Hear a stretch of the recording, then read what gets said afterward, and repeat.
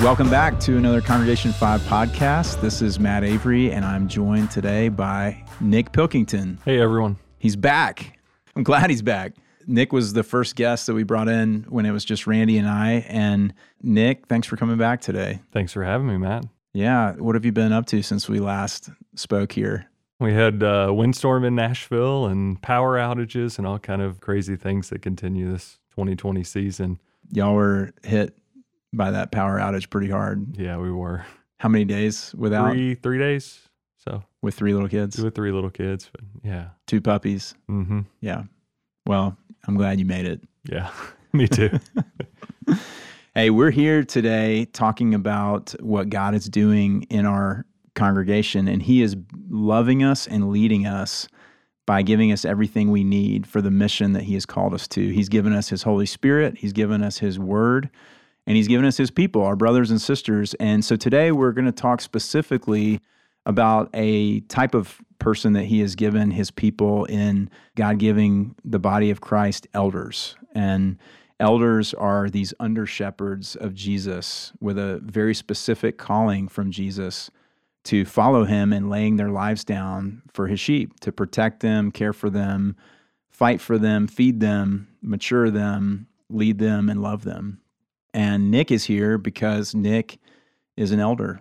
And so we're looking at this passage from Acts 20 to explore Nick's call. And as we do that, that's going to shed light on how we're all called, because the Lord has called all of us to follow Him in laying our lives down for the sake of others on this mission to bring the kingdom of God to bear in the world around us. And so, Nick, if you would read the passage for us, we're in Acts 20, 18 through 32.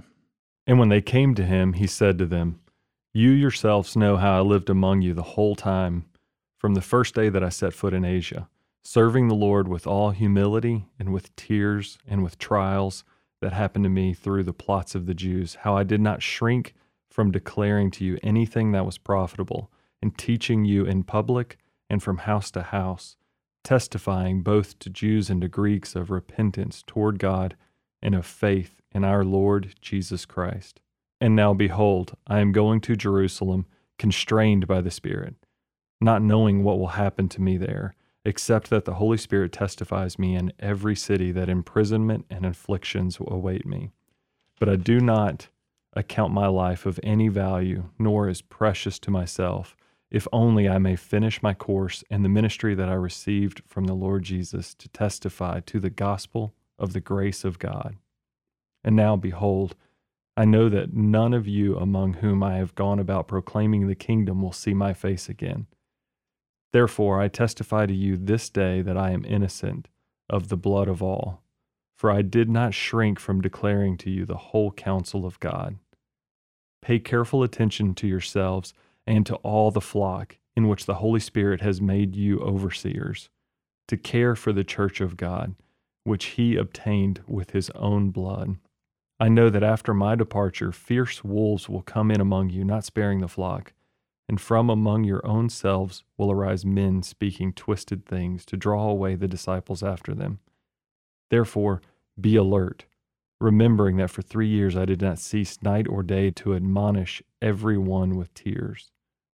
And now I commend you to God and to the word of His grace, which is able to build you up and to give you the inheritance among all those who are sanctified." Thank you, Nick. I want to start with this idea that these elders, that Paul and these elders that he was talking to in Ephesus, and you and I have this special call on our lives from Jesus. It says that this is a ministry that these men had received from the Lord Jesus, that the Holy Spirit has made these men overseers. The same is true for you. And so how did God call you to this role of elder? Feel the weightiness even as we talk about it afresh again. You're welcome. Yeah. Yeah. I mean, in No the pressure, opening, Nick. yeah, you bring up all the expectations of what the elder is called to, and it makes me feel so inadequate. Receiving that call from the Holy Spirit was, I think in a lot of ways, that's how it became more clear. It started with others outside of me and then progressed from there. And I very much was resistant to the idea And the Lord used that to clean out a lot of preconceptions about what I thought was a call and what a call looked like, and how I had that intertwined with other things that I had assumed and brought in that weren't biblical. What were some of those misconceptions that had to be cleared?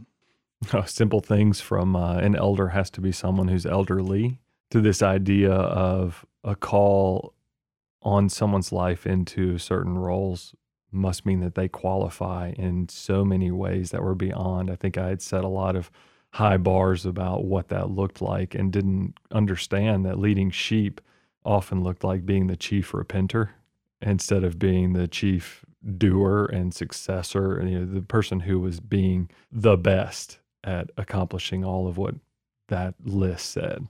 So tell us more about how God actually called you into this role. It started, I think, years before I actually received this call, but it was in the call of leadership and ministry and in the church. Initially with Joel Walker agreeing to meet with me when I thought I was coming to him with a lot of questions. And his first response was, have you and your wife thought about leading a small group? And that was in the early days of Midtown, in the very earliest days of 12 South.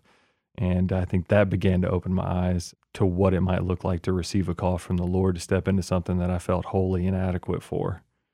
And years later, Russ Ramsey was our pastor, and Russ approached me and brought it up, and I thought he was completely crazy.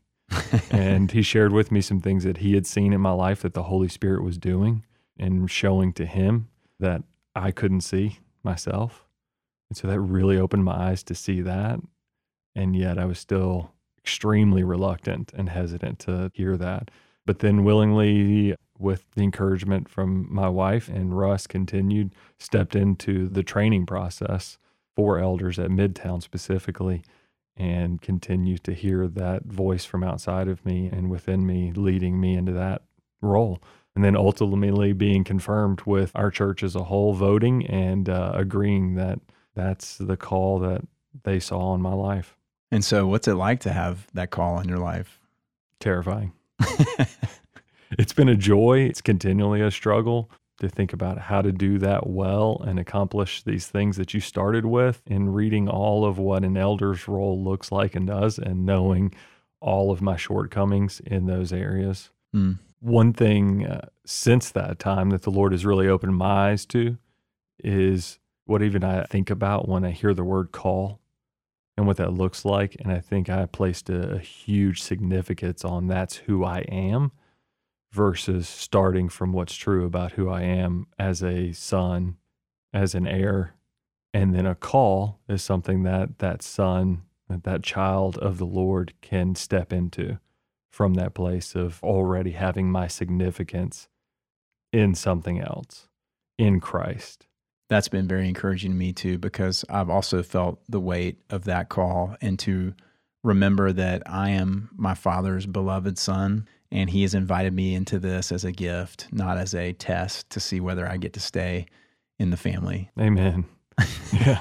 Because if it were a test, I'd be in trouble. Yeah, and that's first and foremost to think about the role of elder being compared to a shepherd, but also not forgetting that I'm a sheep, that the good shepherd is protecting and laid down his life for me.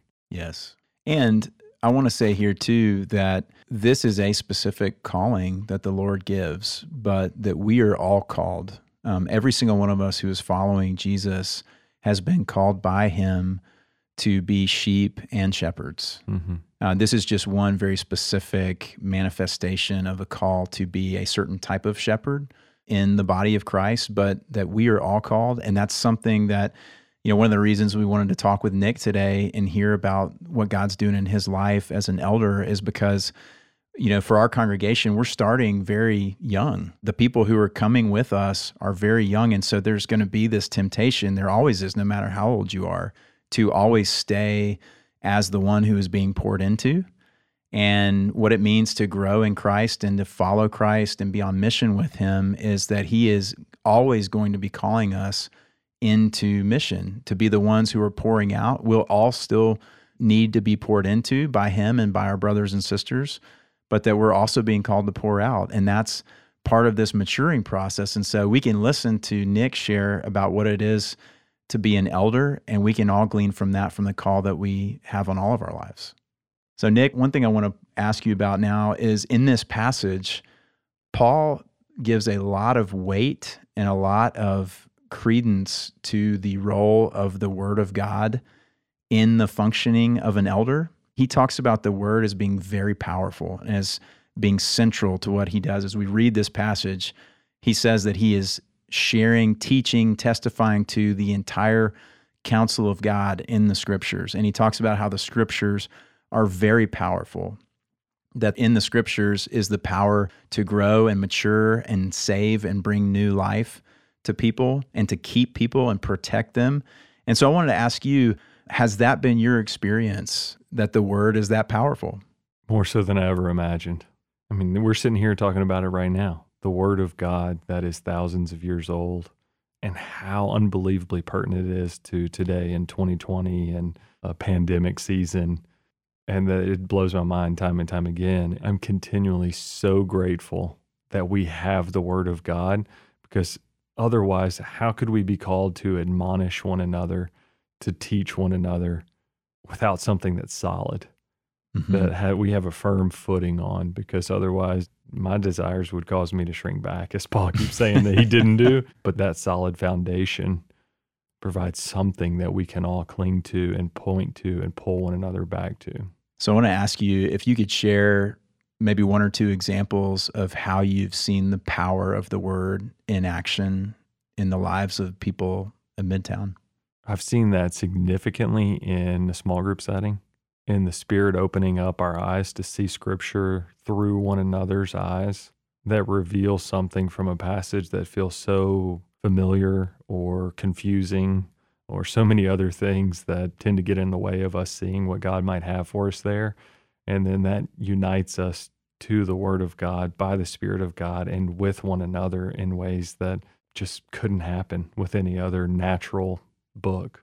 It also comes to mind a new believer in Christ that I was able to spend some time with, walking through Scripture and seeing them for the first time, encountering who Jesus really is.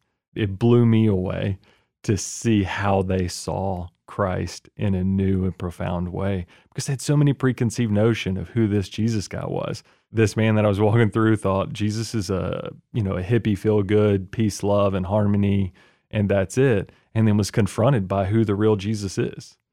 And while he is loving and merciful and tender and gracious, he's also constantly in the Scriptures challenging, confronting, admonishing, coming out with strength and power.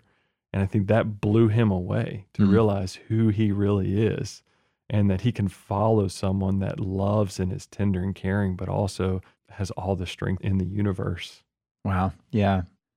So you referenced a second ago, Paul talking about not shrinking back. And twice in this passage, Paul says that he did not shrink back from declaring the Word of God to these people. And so the fact that Paul says it twice in the same passage makes me think that shrinking back in fear was actually a very strong temptation for him to stop teaching and stop testifying to the truth of the Word in the presence of these people. Is that a temptation that you've ever experienced? Daily. When you experience that temptation, what is it that makes you want to shrink back from speaking the gospel into other people's lives? One of the primary ones for me is the fear of making a mistake, saying the wrong thing, of declaring something as if I know it's true and really not being sure, and not wanting to risk making that mistake. When I feel that temptation, it's usually because of a fear of man, a fear of what the person in front of me is going to think, if they're not going to like what I have to say to them. Actually, it's not even what I have to say, and that's part of my problem, is I can find myself in a place where I think this is me and what I'm saying and what I have to offer. But if I think that they're not going to like what God has to say, then I'm tempted to just be quiet because I want them to like me. And at the end of the day, that's not very loving. That's loving myself. But where do you go when you're tempted to shrink back? What do you do in those times? I think about right now, even it's prayers. I've got a friend and a mentor who calls them micro prayers. It reconnects me with the reality that the Lord is with me, that the Lord will never leave me, that he is my help when I have great need, and that his strength is shown even in that need. And so oftentimes that will be in my own head as I'm praying for the Lord to give me ears to hear and a voice to speak. It can be stopping and praying out loud with the person and confessing before them my lack when that's the case. And I've seen the Lord use that in more powerful ways than I ever could have done in having the right thing to say or the perfect verse to pull out. And Nick, something that you said to me this week as we were talking about this passage was pointing out the difference it makes of what is precious to us. Would you share that? I see in this passage Paul going back to that time and time again. I mean, that's his conviction for what these elders are called to do, for what his experience has been, and what prevents him from shrinking back is knowing his significance as a son and how he has been found unbelievably precious. And not just him as an individual, but the church, that we were purchased with the infinitely great and wonderful and precious and costly blood of Christ. And so when we see that deep, deep preciousness, that's what melts our heart. I remember years ago, before even I felt any call to be an elder or had any of that experience, is seeing all the tears in here. And I know I was very cold. I did not shed many tears and could hardly recall a time of tears. And what God has done in my life through his word and through seeing how much he gave and how much he treasured me and how much he treasures his body and each one of the people within Congregation 5 and his church as a whole, that has melted my heart to where I have wept many tears. And I can tell you, before that, I thought it was something I broken. I don't cry. I don't know. What is he crying about? What are all these tears for? And now I feel it regularly. Yeah. In verse 24, he says, I don't account my life of any value, nor as precious to myself. And there's a way that we can read that as a self-hating, unhealthy thing. But when you read that in the context of what you just said, Nick, you see what Paul really means is that I'm not accounting my life of any value apart from Jesus, because he is the one who has made me. He is the one who has redeemed me. He is the one who has purchased me, and he is where my life is. He is my life. And so because he is my life, what is valuable to me is being united with him in the calling that he's put on my life, because that's where he is, and that's where he's saying is good for me to be. And so being with him, it's not a certain set of circumstances, or it's not a certain place to achieve. It's just being with him wherever he is, which is where he's called me to be in this moment, no matter what that feels like. But that's where life is. Yeah, when you say that's where life is, I think that Paul was also clearly willing and ready and expecting to die for what he treasured. Yes. And I think about all the things that I treasure and how clearly it will sift out the wheat from the chaff, as scriptures say. When I think about, am I willing to die for that set of good news, or what another gospel, a false gospel that I'm preaching or teaching with my words in my life? When it comes down to actually laying my life down, it's very sharpening of the senses and the heart and the mind to know, do I fully believe and commit to this? Do I love and treasure this? And when you treasure Jesus, then that weakens the temptation to shrink back, because there's nothing more precious that you're protecting. Yeah. So Nick, one thing that Paul does here with these elders is he warns them and he advises them to pay careful attention to the flock, but not only to the flock. He says, pay careful attention to yourselves and to the flock. So what does that look like for you? Relationships, and specifically a lot of relationships that outside and apart from the gospel of Jesus, I would probably never have. Ones that challenge me in many ways, ones that point out and see and are willing to admonish me and call me out in love to truth, and also ones where I'm invited in to do the same for others. And relationships that I've experienced through the years of Midtown are often with people that, we just don't naturally have the same connection that the world would expect, and yet we become dearly loved brothers and sisters. I love how the Lord does that, and I love how his doing that sheds light on my false assumptions on the prerequisites for what it is going to take for me to have a close relationship with somebody. Mm-hmm. Because it's really that we are both pursuing Jesus. That's all the groundwork that needs to be there.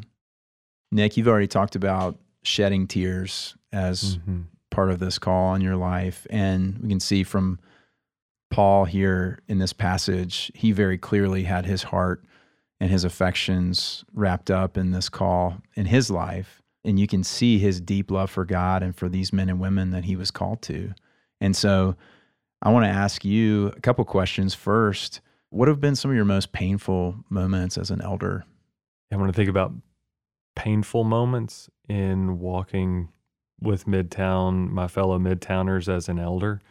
I think about on one side of things where Paul says to admonish everyone with tears, and the difficult work that I've been a part of that's messy and doesn't always turn out the way that I would hope, and pray for admonishing, to call people to what we call as church discipline, which doesn't mean delivering punishment, but to calling us back to our vows as members, to say, when I've run my life off the rails in a certain specific area, or there's something that I'm completely blind to, then I'm asking the church to step in and speak into that moment and call me back to this moment. And as elders, we're on the front lines of being the ones that are called to do that work. And as you might expect, not everyone receives that in a very positive way. And there are a lot of tears shed over those moments from everyone involved. It can be extremely painful. It has been. I've only been at Midtown for almost 2 years now, and I have seen enough to where I've seen Nick follow God's call to walk into what we call church discipline with people and be the tip of the spear.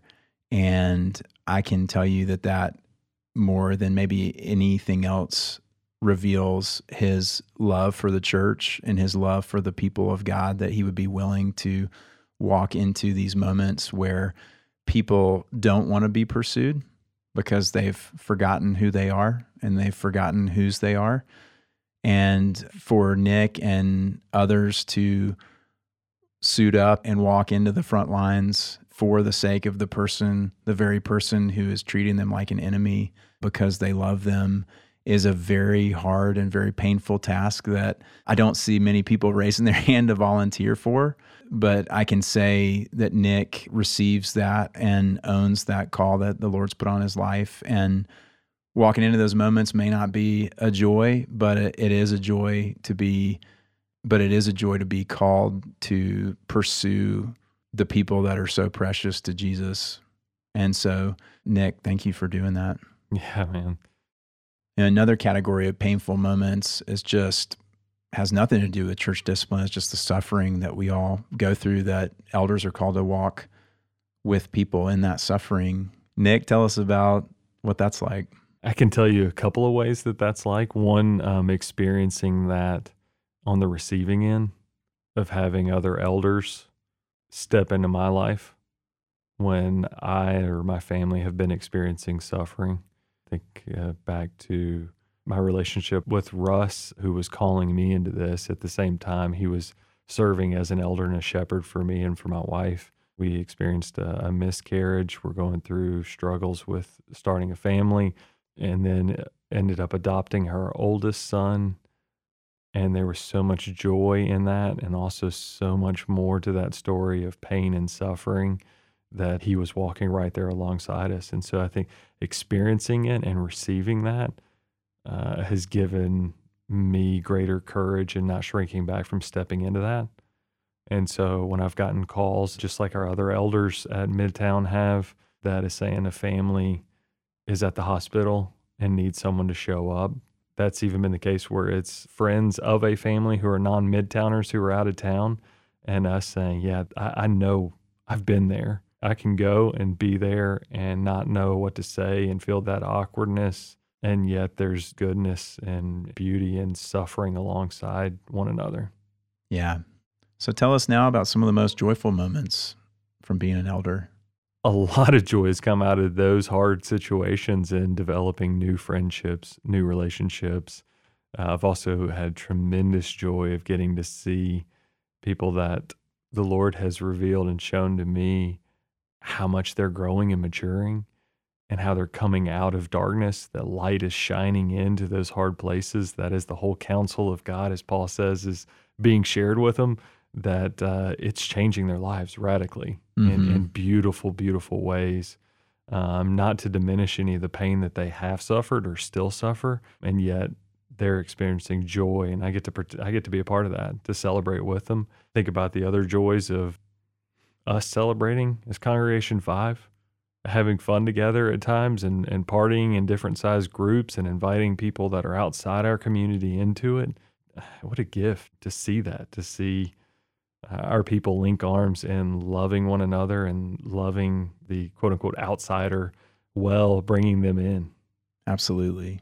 Yeah, it's something you mentioned is also a great joy for me, just watching the gospel transform somebody's life. I call that watching the light come on for people. They understand God reveals truth to them in a way that actually transforms their everyday life. Can we call it the light come in? The light come in. I like that. Yes. Yeah, watching the light come in. Absolutely. Well, Nick, thank you for being here. And thank you for your work that you do as an elder. I can tell you it is a joy and a tremendous gift to me, not just to be your friend, but to have you as a partner in this ministry in being under shepherds of Jesus together for this congregation that he is forming. And I cannot imagine doing that alone. I have no desire to do that alone. And so you are a great gift to me. Thank you. Thank you, Matt. I want to pray for us. Father, thank you so much for all that you give us. Lord, as your people, you don't leave us alone. You give us your Holy Spirit. Your very Spirit dwells with us at all times. You are always with us. We are united with you, Jesus. You give us your word.